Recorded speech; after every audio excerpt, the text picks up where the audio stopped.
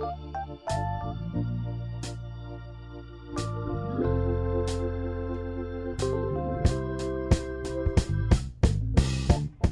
to the newest edition of the Culture Caucus podcast, the special Cleveland GOP Convention edition. I'm John Heilman. And I'm Will Leach. And we are here, as I said a moment ago, in Seatown. I've missed everyone. I know. It's been a while since we've seen each other. Will's been off making money, stealing things. Yes, that's also engaged true. in larceny. That part is mostly true. Yes, and probably seeing a lot of baseball games. That part is definitely that's definitely true. But we're here. We've reunited here, and it's kind of awesome, right? It is. There are many words I would describe the experience of being in Cleveland for the Republican convention this week. Awesome is one of them. There are also many others. Right. So here's my thing. You've never been to a convention before. Let's just say this before we indulge any further in this conversation. We have today one of my favorite humans with us to do this podcast, Jay Roach. Emmy Award-winning director of a bunch of incredible political films, Recount and Game Change, which I was involved with for HBO, Trumbo, Academy Award-nominated film, All the Way with Bryan Cranston about LBJ just came out, got a bunch of Emmy Award nominations recently, also a huge comedy director in the past, one of the smartest, most interesting artists I know in the realm of commercial entertainment. So we're going to talk to him about political movies later on, and his work in that area later on in the podcast. But for now, let's just revel. Let's wallow. Yeah. Let's kind of swim around in the whole thing of not just a Republican, not just a national political convention, not just a Republican national political convention, but the Donald Trump show, Yes. right? This is here we are. So, Will, this is your first convention? Correct. I covered the protests at the LA convention in 2000. Right. So your first convention happens to be the Trump show. Yes. I'm just really interested, just impressionistically speaking, as a guy who lives at the intersection of culture and politics, what are you seeing on the streets, outside the hall, inside the hall? Just tell me what's striking you. Well, generally speaking, it's worth noting that because this is the first presidential election I've covered. Yeah. I've covered sports, I've covered entertainment. I want to ask you, actually, as a film critic myself, what outside of Game Change, of course, what your favorite movie of Jay Roach's is at some point, because I'm curious your thoughts on that. But as a general, the first time doing this, I have to say, I always imagined, this is a really good sign that it was the first time I've done this, I always imagined covering a presidential election would be somehow ennobling. I imagine it being a more serious work. We'll talk to Jay Roach. He made these comedy movies, and now he makes these serious movies. I always kind of imagine that being the case. Here, I never imagined, but I've covered sports, I've never covered entertainment. I've never covered a debate where someone discussed the candidates, the people on stage. Never covered an event where the people on stage discuss penis size. Or in particular, a candidate discussing his own penis. Right, and I interview baseball players literally in their underwear while their penises are out. Yes, and so I guess you don't have to say. I guess really Trump was not that different, really, in a lot of ways than just a baseball player that's refusing. I've had players refuse to put pants on, specifically interviewing me. That's kind of, I guess, what Trump's maybe doing. Speaking of which, I just want to say, listening to Lenny Dykstra's interview the other day on the Howard Stern show, Lenny Dykstra's new book out, he talks an extraordinary amount about how big Darryl Strawberry's cock is. I mean, it's an amazingly large portion, so to speak, of the book. Anyway, I found it fascinating. Lenny Dykstra, an amazing character. But let's try to stick to the topic so Trowbridge doesn't have a coronary as we just sit here and talk about cocks. We get talking about Lenny Dykstra's book. We'll be very sidetracked. Yeah. But yeah, so he's a financial genius. Remember, he can see the future of the market. Let's not forget that little era of Lenny Dykstra's career. But so being here this week has been fascinating because it seems to me so many people were talking about coming in about there's going to be chaos on the streets, there's going to be protests everywhere, but the chaos seems to be almost entirely held within the convention walls. In fact, I wrote a piece for Bloomberg Politics that hopefully will be up around now about how, in a lot of ways, kind of joking, that this is cop Woodstock. In the idea that, imagine there are cops from everywhere. Forget just the Cleveland PD. There are cops. The California Highway Patrol has sent 300 cops here. There are cops from Austin. There are cops from Indiana. When you walk down the street, there are police everywhere. Not only are there more policemen than protesters, it's possible there are more policemen than actual attendees of the convention. And it's led to this and of course, obviously with the tragic things that have happened in Dallas and in Baton Rouge, there's this outpouring of goodwill toward cops, which I don't think anyone's going to be not supportive of that. But it's very strange to see this incredible cop presence. This is the convention where I've seen more cops hugged and more cops. Like that's all. And just spontaneously applauded. Yeah, that's another thing. like that down the happens. street. Right. Imagine if the analogy I used in my piece was imagine if after about a month after 9/11, there was a national fire in one town, and everybody, all the firefighters of America, came to fight it, and how we would treat those firefighters there. That's actually how it feels like here. And I'm not. I don't think there's obviously nothing wrong with that idea, but it's certainly an interesting moment for I had family members who are like, wow, you're going to Cleveland. What's it going to be like there? Take a flak jacket. Yeah, exactly. It feels a lot more dangerous with what's going on inside the Quicken Loans Arena than what's outside. Yeah, I have to say, I'm a little disappointed. We're recording this on the Tuesday morning, almost afternoon of the convention. Post Melania. So post Melania, but only post one day. And I will say, if I'm Reince Priebus, people are coming up to me and saying, man, the stage looks great. This looks really professional. A little bit surprised because people kind of thought this was going to be a total shit show. But to me, I was sort of looking forward, and I don't mean just in a kind of perverse way, but I was kind of looking forward to a convention that was really different from every other convention I've ever covered, that looked different, that smelled different, that kind of like where there was more showbiz magic or whatever Donald Trump thinks is showbiz magic. I would have appreciated seeing that because I actually believe, like if you take it away from Trump, the notion that these spectacles have become overly produced, overly predictable, infomercials for the parties that really hardly differ between the parties, apart from a little bit on like the substantive things they're saying, the substantive things they're saying. But like in terms of what they look like on TV, they all look the same. The kinds of speakers are all the same. They all represent a certain kind of diversity. It's like it had become very tedious over time, right? And I'm always interested, obviously, in the high-profile speeches, but I was like looking forward to, okay, well, here's going to be a really different take on a convention. Really different kinds of speakers, really different kind of stagecraft. What's he going to do? What's he going to give us? And last night, and on the basis of what we know about what's coming, there's no doubt that there's a slightly different flavor to the speakers because they are more B and C list. Right. And there are some entertainment people and sports people who are, again, B and C list. So there's not as much political royalty or any other kind of royalty.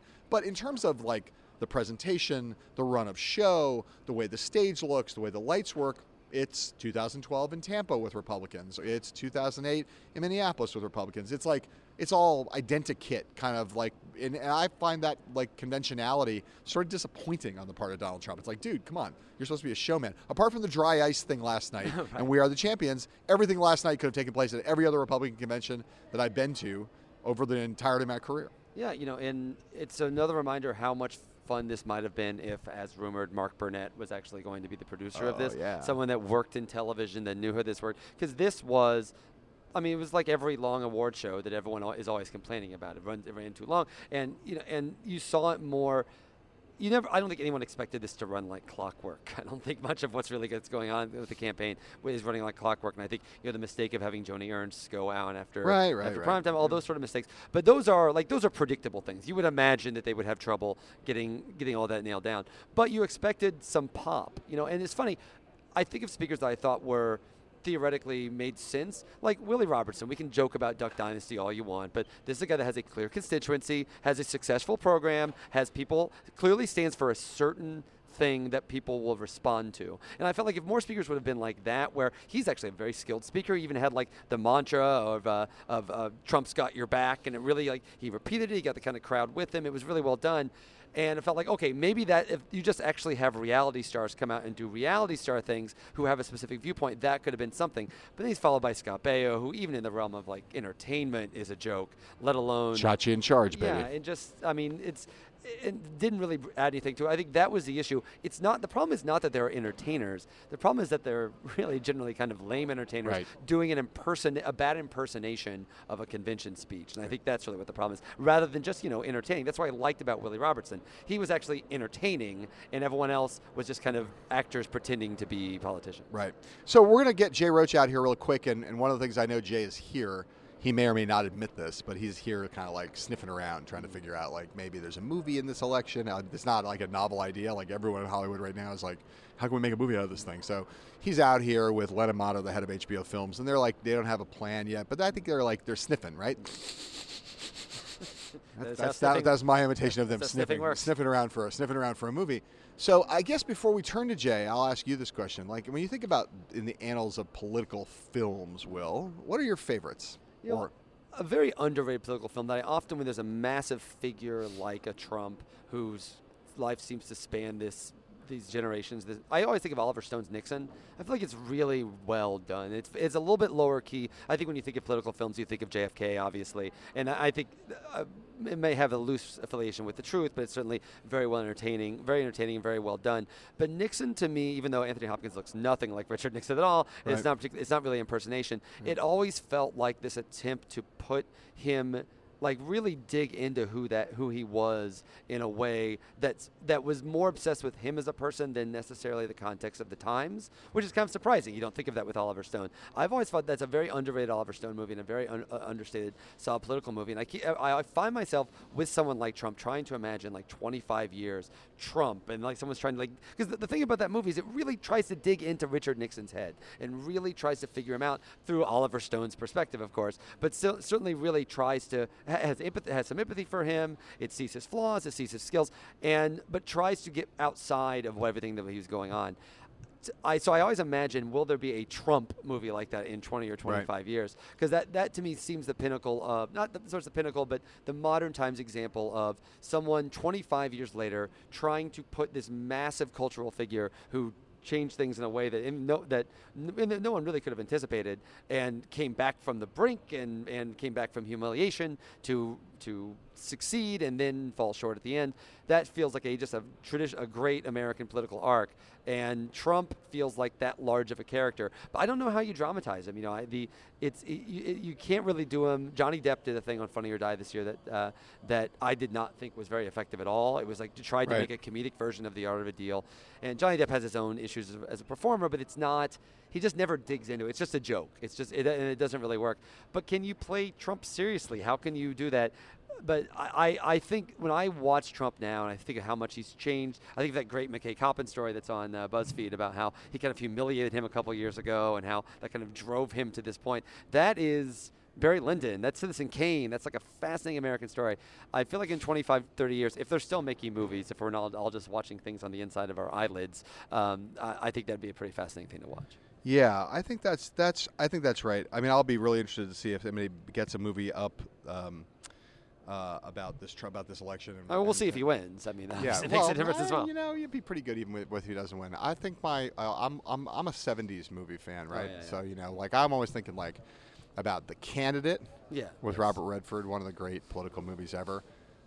All the President's Men, although a movie ostensibly about journalism, is really a political movie, and Dr. Strangelove, which is a broadly speaking political movie about a moment. It's not about like a candidate. I feel like those are about political things. Yes, I know. But that's kind of the things I'm attracted to. I have to say. And that's smarter. Those are better movies. But when we're at a political convention, I can't help but filter through personalities. I know. And then if you ask me the question you asked me before, which is my favorite Jay Roach movie, is his most important political film, which is the second Austin Powers movie, which has like really important political overtones to it. That's the one with Heather Graham, not the one with Beyonce. Correct. And I like the other one too. I like that one. That one had Goldmember in it, right? It seems weird that, by the way, come back to our penis discussion. Right.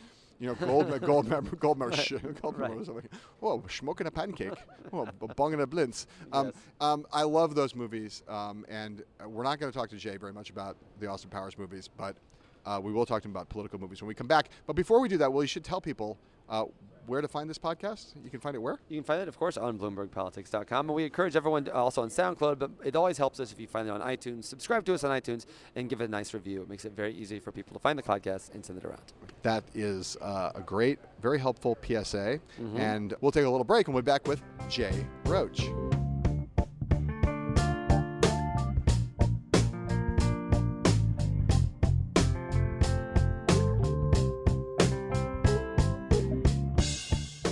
Here at Culture Caucus, I'm John Heilman. And I'm Will Beach. It's fucking awesome to be here, right? And we're here in the Republican Convention in some giant room, and we're here with Jay Roach, who we have been teasing you with all through the podcast with Jay's presence. Jay, of course, a great friend of mine, and also a gentleman who has directed an extraordinary string of political films now.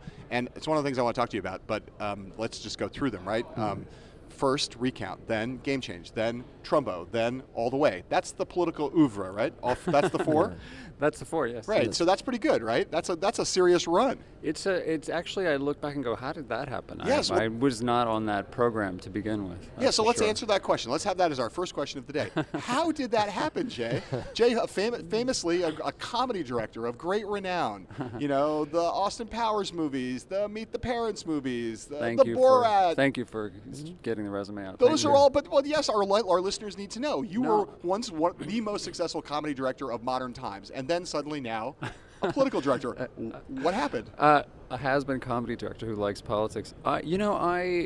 I've always been interested in politics. I'm an extremely curious amateur when it comes to politics, and I studied economics in school. I thought I might go to law school and get into politics at one time. I went to Boise State, in New Mexico, and got to go to Roswell and be the Supreme Court Justice for a week, state Supreme Court Justice. We actually, our level of seriousness was we formed a plot and kidnapped the governor and held him in a room through lunchtime, trying to get better food or something. I can't remember what it was.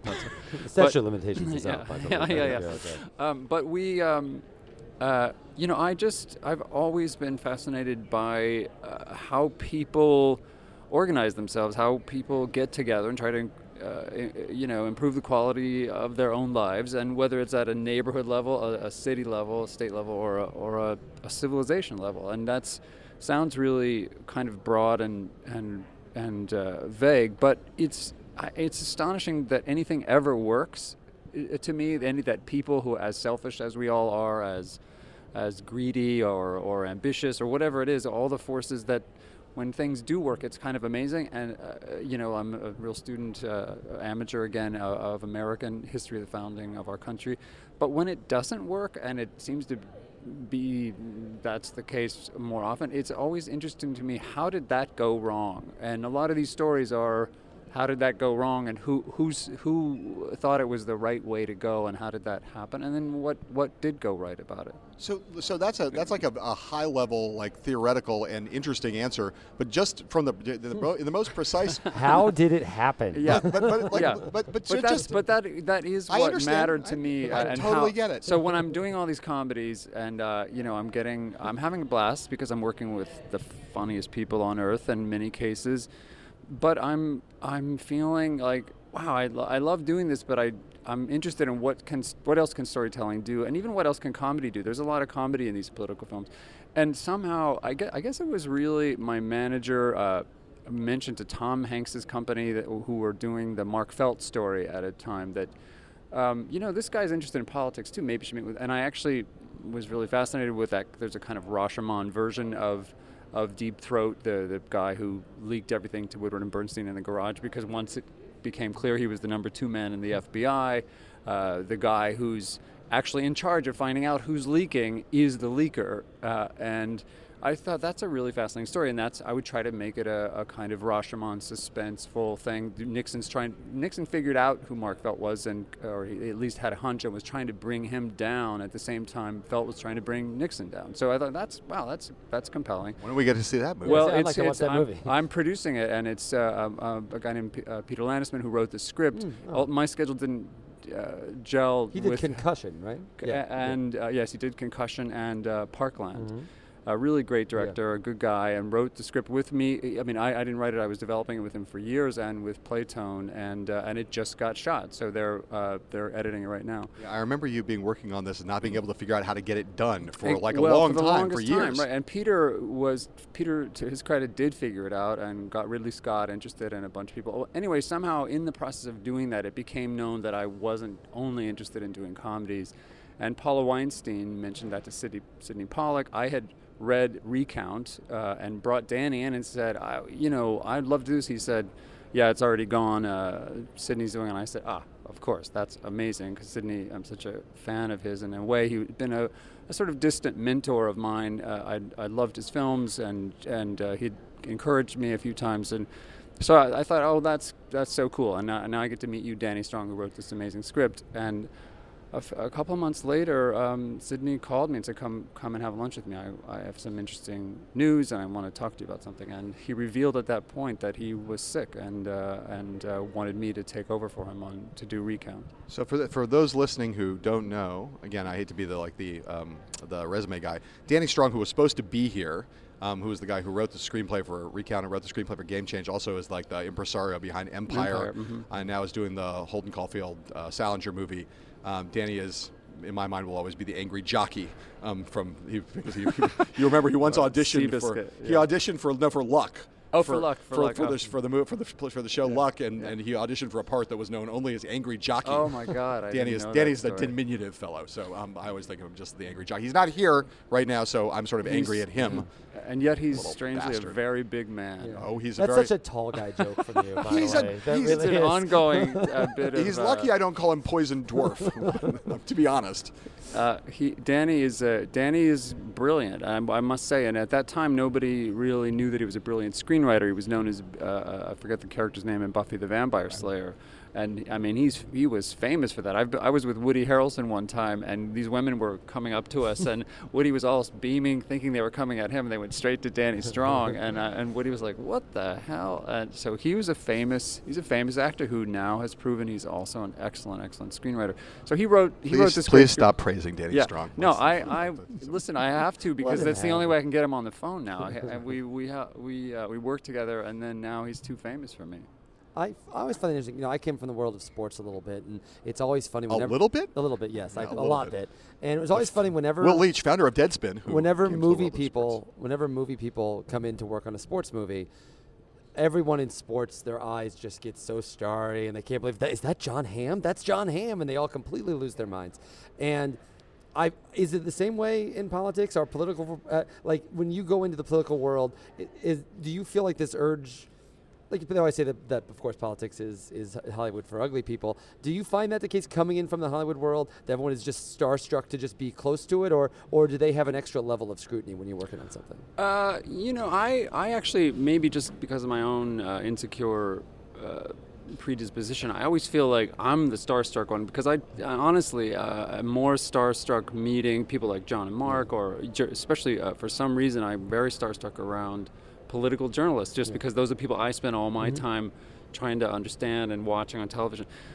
I do find, obviously you go to the White House Correspondents' Dinner, and there is a kind of, I think it goes both ways, I guess is the best mutual answer. There's a little bit of like, can I get in your film, or from my point of view, can you tell me a story that could be a great film? And so we're always kind of dancing around, and it's actually surreal, because I honestly feel like we're the amateurs. We don't know anything about this. In a way, and I felt this way even from the first political film, how am I qualified to even get, to believe that I could tell a story that's not just entertaining, but is also relevant, accurate, well observed enough. And I typically say, well, I'm not sure I can, but if there is a way I can translate from an outsider's point of view what some of this might mean, then maybe I'm speaking the outsider's language, and I can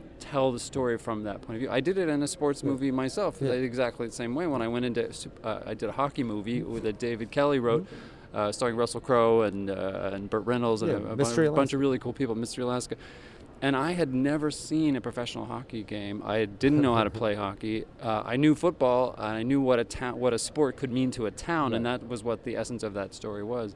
But again, I got a lot of nice compliments from hockey people and from people who didn't know hockey, because I felt like I was showing it to them and experiencing it to them from the point of view of the outsider. For me, almost all stories are sort of, Heart of Darkness or the outsider's point of view. Like, I'm just trying to figure it out. I'm going in deeper than I probably deserve to go and should go, but I'll go in and see if I can bring something out and give back to the audience. This is actually a little bit of a question, actually, for both of you guys, having worked on Game Change. I'm always curious, as someone that writes about movies and is also a journalist in other fields, how important accuracy is. And I know obviously in one level it's important in that, these are real people, you want to do some fidelity to them, but I think of a movie like, say, The Social Network. Like The Social Network, that's actually not who Mark Zuckerberg is at all. That is basically, this character that they kind of spun off and made into a very compelling movie and a very outstanding, and I think an excellent movie, but not actually who Mark Zuckerberg is. That's kind of their interpretation of Mark Zuckerberg. Do you find more, I know with Game Change, we talked about confirmation a little bit when we talked about that in this podcast. With the Game Change, John's talked about how you work very hard to try to get that accurate. But how do you ride that line between how accurate something is and how entertaining something is, particularly in something like politics where the stakes are often so high? Yeah, it's a tough set of issues, and it varies. It's different from film to film, but I have thought a lot about it, and I'm going to try not to go into a kind of my stump speech about this, but I do have a kind of a set of attitudes about it. It is, you are saying to the audience, this is based on, derived from, started with a true story, and the audience partly comes to see it or turns it on to see it because they want to know about something they know really happened. And so they're expecting a certain amount of truth in it. But I do think they're not expecting, or I would say it would be probably a mistake to expect a 2-hour version of an event that might have taken place in 36 days in Recount's case, or in 13 years in Trumbo's case, to be spot on, historically accurate, date to date, chronologically, geographically, whatever.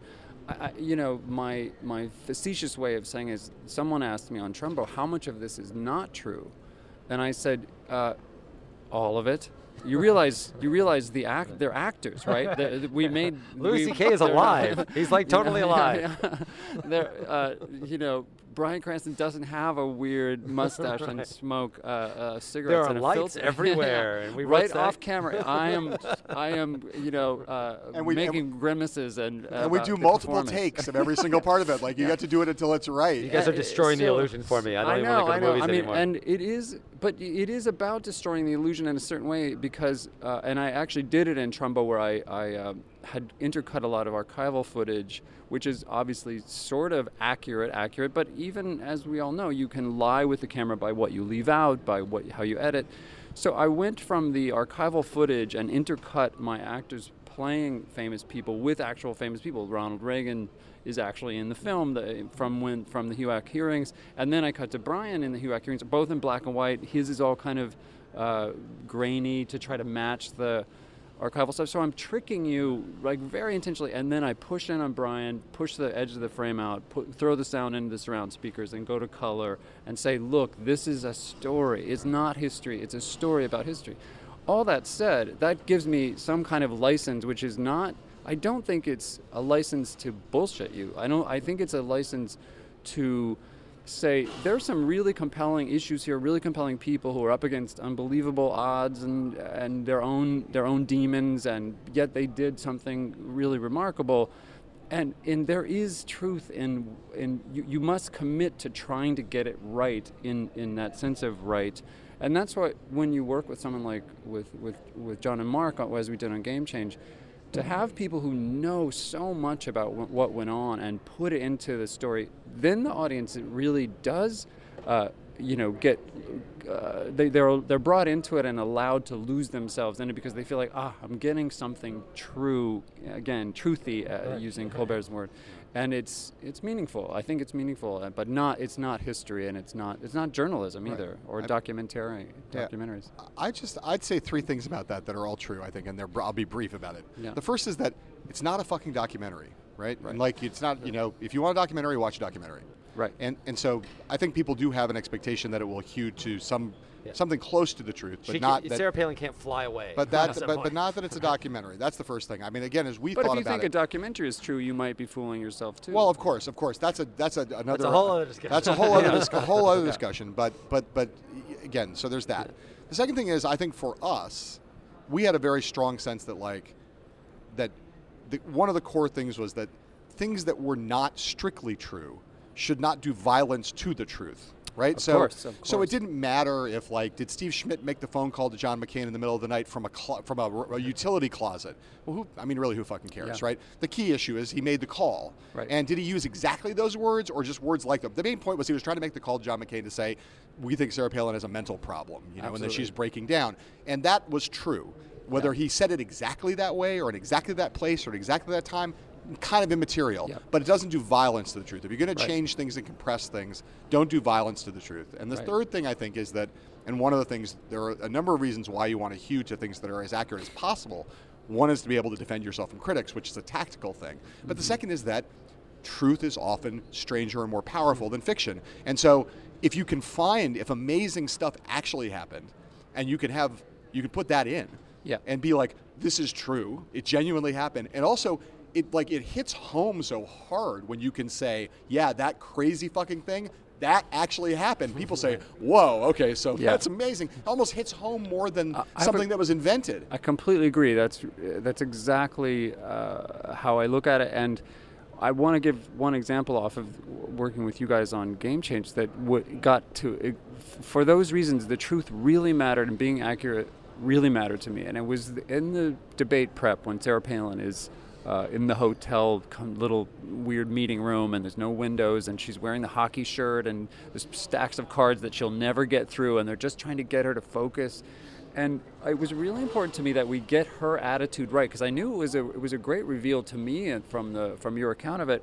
And it was the thing that to me humanized Sarah Palin, is that she's now expected to go up against Joe Biden and deliver some kind of knockout punch in a debate on national television that's going to have millions and millions and millions of people, and she is definitely not prepared for it, not equipped for it, and she goes into a near catatonic state, as I would. I often say, if that was me, I'd be naked in the bathroom with the door with bolt, screwed the door shut, and you couldn't get me out, because I would be totally freaked out. So I thought it would be important to get that right. So we could have just gone with your account of it, which was accurate, I thought, but we really actually went and interviewed every person we could find who was in the actual room. And people would say, well, she was kind of rocking and catatonic. I go, well, okay, but act that out for me. Show me exactly what it looked like, because I don't want to get that wrong. We're going to get hit on that, and we did. It was the only thing her people came at us for and she came at was she was never that catatonic, none of that. And I thought that was extremely important, and I think the audience got that it was authentic and that mattered a lot. So I want to ask you a question about All the Way, and this is something I've been curious about. We've never discussed it, and I'm interested in it, right? Because Recount and Game Change, I'm going to put Trumbo aside for a moment just because it's not about electoral politics. Right. Recount and Game Change are basically not about the main characters, about the protagonists. They're not the elected officials. They're not. It's not really about Palin and McCain. Right. And Recount was not about Gore and not about Bush. Right. It was about the behind-the-scenes players. And there were choices that you made in both those stories were because you thought those people were actually more accessible in some ways to an audience. An audience can understand Steve Schmidt or Ron Klain in a way that they can't understand Al Gore or Sarah Palin. And they're not icons, so you're not distracted by any mismatch with that. Yeah. But I know that one of the things that most appeals to you, and in both those cases, the moral conflicts at the heart of those stories are about these ordinary people placed in extraordinary circumstances, faced with serious moral dilemmas and having to make choices around them that that tear at their conscience and tear at their hearts, right? Soul at stake, I think most of the best stories have some element of that, yeah. Right, so when you went to do All the Way, it's different at the level of one of the most famous people in modern American history, LBJ, right? You had, obviously, Cranston's brilliant stage performance and a play to work with, right? But just talk about the challenges of how it was different to have to deal with dealing with LBJ, and what, to the extent that the moral conflict element is a through line, talk about that, because I think these two things are related. Yeah, I mean, it is an interesting difference, and there wasn't a kind of everyman point of view person in All the Way. It was really trying to get into the psyche of an iconic president and someone who was as complicated as LBJ. And it came to me a little differently than the other two. Recount came to me almost, the script was all done. And on Game Changer, I'd actually pitched it even before I knew you guys had a book. I pitched trying to get in those rooms where they chose her. But it wasn't until your book came out that we thought, that's the story you guys found. Steve Schmidt, you figured out that whole angle on it. This came to me as a play. I saw it a couple times on Broadway, and it was amazing. And the striking thing is so obvious is Brian's transformation into and performance of LBJ. So I thought that story was going to be a kind of voyeur's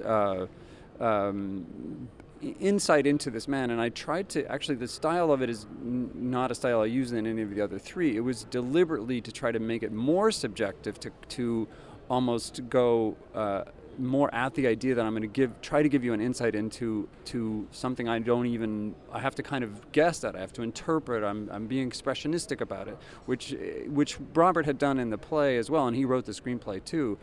But I just looked for a style that made it feel like it's actually from this man's point of view. I'm using a camera where people are looking into the lens as he walks towards Congress to give the joint session speech after Kennedy's assassination, and I'm using the music in a much more trippy, subjective way. So, and it was, it is a soul at stake to a certain extent. Johnson was pro-civil rights, I believe, most of his political career, but I do believe he had suppressed that to keep his support in the South, and that he did have a choice to let that out once he had power or not. And those choices of how far to go, how much to trust Dr. King,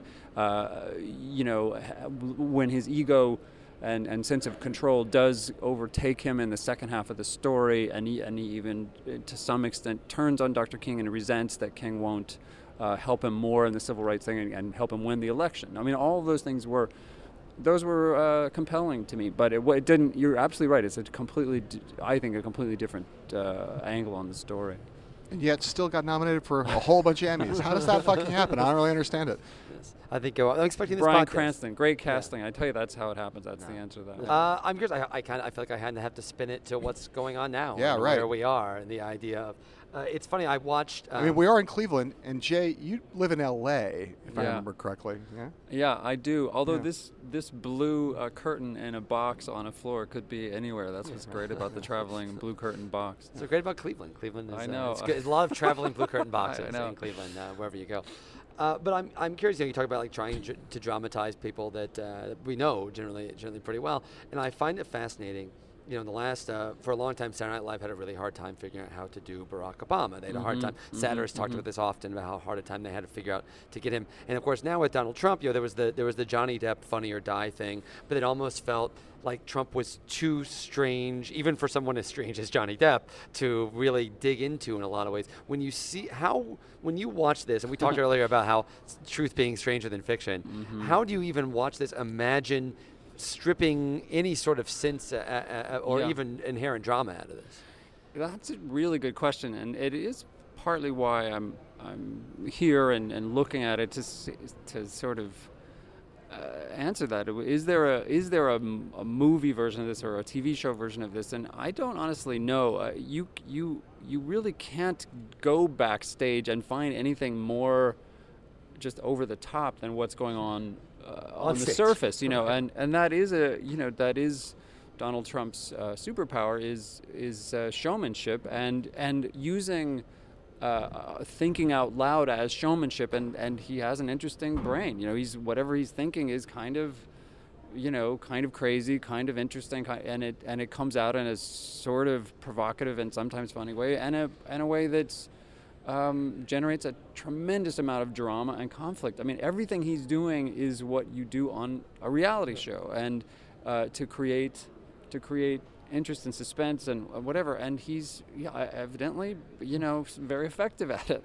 How you could do that backstage, I don't know. My thing is always, well, what about the people who are trying to handle that, or trying to react to that, or trying to report on that? What are their lives like, and how are they how are they coping? What are their new strategies? Not that well. Yeah.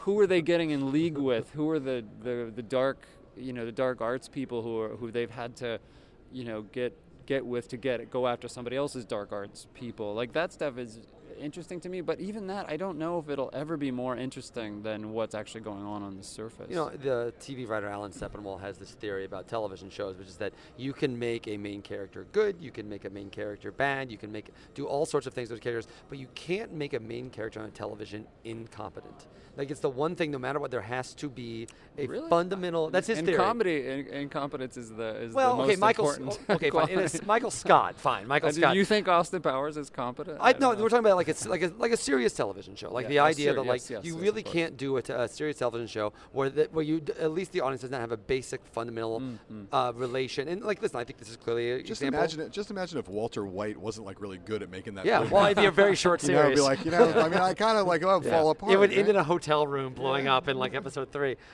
But just that kind of notion of, because in all of your movies, if there's one thing I think particularly all the political movies have in common, they're about very competent people. They're all very competent people. These are all generally very smart people. They have flaws, they make mistakes, but generally speaking, they are competent people. And you look, to me, an interesting thing about the Trump campaign is not so much what's funny, what's so strong about the movie version of Game Change, and I think in the book, is there's all these people that have worked their entire career in politics and are really, really good at what they do, and all of a sudden they come across this person that just is not from that world and doesn't know what they're doing. But there are more of them than there are of her. It seems to be in a situation that may be reversed a little bit here. And I feel like that may make it even harder to dramatize something like this. I don't know. I mean, I don't know. It's interesting. It depends on what we're competent at what, and what's that thing? There's a thing Mike Myers used to talk to me about it. I think it's an acting thing of that there's levels of, if you go from unconscious incompetence, which means you don't even know what you don't know, to conscious incompetence. I mean, now I know what I don't know and I'm going to learn about it, to conscious competence, which means I know it, I know how to do it, but I'm still thinking about it. And then to unconscious competence, which is mean I don't even have to think about it, I'm just good at it. And this I kind of disagree with you, because I find the most interesting characters are often the unconsciously incompetent people, and those people who think they know but are, and that is it is in comedy. Those that's Borat and Austin Powers and the people I've worked on, these characters I've worked on. But it's also another character I worked with was the De Niro character on Meet the Parents, who thinks he's the best spy in the world and gets every single thing wrong, even about even in the domestic situation. Those are great characters because they're blind to what's up, and so I think that works in drama too. The blind spots are what makes a character both more compelling, because they're kind of doomed to, and because I know what they don't know, and they're walking into that scene and they don't know that this is happening. That's great drama, and I think that's what makes Trump probably a better comedic character than a dramatic character if you were going to tell a story about it. So the smartass in me wants to make a satire and cast Mike Myers as Donald Trump. I actually think he would be great as Donald Trump, but Bryan Cranston would be great in the drama as Trump too. He says he wants to play. Yeah, right? He's been working on his impression. It's pretty good now. I'm sure it is. I saw it on. Was it your show? Did he do the impression, or was it Good Morning America or something? Yeah. So I don't know. I don't do short answers, as you can tell, but that's as an unconscious incompetent. It's good to know that I'm interested. That's where I am at too. We're gonna wrap this up, but I just to put a button on that discussion, and I would walk across hot coals and broken glass to see a movie you made about this election. But I do think it's interesting in this sense, what's in conflict in some ways is these two things. One is that the stakes are really high, right? Everyone has a sense. Everyone has a sense that there's this great there are these great moral stakes, not just for any individuals who are working for Trump or supporting Trump. We just had a long talk about this the other night, and the various Republicans who moved from being never Trump to now being on Trump's side, and what kind of moral conflicts they're going through, and various Republicans who feel like they might have blood on their hands if Trump wins. Those are fascinating, but the bigger stakes are just like the whole country feels as though there's this gigantic sense of the consequences of who wins or who loses this election is huge. So that's good for storytelling. Big stakes, great. Yeah. On the other hand, the thing that I just said a minute ago, which I do believe, which is that truth is stranger than fiction, and an amazing truth makes for really powerful exposition and really powerful narrative. In this case, it's like the truth is so strange that like this is one of the rare stories where like I really do feel like if you just like if you went in, and I guess it's a cliche, but if you went in and pitched this story as fiction in Hollywood, starting from Trump's rise to today, and you literally just listed all the things that have happened, any sane executive would be like, no one will believe that. It would be totally incredulous. And so it's a weird. Like a show you would pitch to a reality show guy. Yes, reality show billionaire. Nobody takes him seriously, and guess what? He starts winning the primaries. And I'm not sure I believe it now, and I'm watching it happen. So it is. I don't know. I don't know if there's a movie. We're not saying there's a movie. Please don't anybody who's listening announce we're making a movie. Oh, there's a movie. We're not. No, there's no. There will be a movie. I don't know. Maybe there will be, but I'm not sure we'll be the ones doing it. But I do think you have to remember that as much as we're into storytelling, I mean, I have to remind myself, we're not. This is real. The stakes are incredibly high. I sat in the convention stage last night, and at the Quicken Loans Arena, and just I was kind of, wow, this is happening. Our civilization is at stake. People are watching this go down, and it's like a big pageant, and it's like a reality show, and it's Trump walks out with "We Are the Champions" by Queen, which, by the way, I was like, wow, what would Freddie Mercury be thinking right now if he was watching this, given the LGBT stuff? But it's our lives. It's the quality of our children's lives. It's war or not war, maybe down the line. Who knows? I mean, it's not funny. And I can be flip about it and joke about telling stories about it. But I hope that the storytelling gets people into that conversation. What you guys gets people into the conversation so beautifully. But who knows if we can have anything to offer on this one? It's so crazy. I don't know if I can say anything better than or anything more interesting than what's actually going on. All right, so Jay Roach, thank you for doing this. I had to say that maybe the best reason for you to make this movie is that whether Bryan Cranston plays it serious or whether Mike Myers plays it funny, the one thing that we know is that Danny Strong is not going to be up for this part because Danny Strong could never do Donald Trump, and I'm for any movie getting made that Danny can't be in. That's my general view about these things. Jay Roach, you're awesome.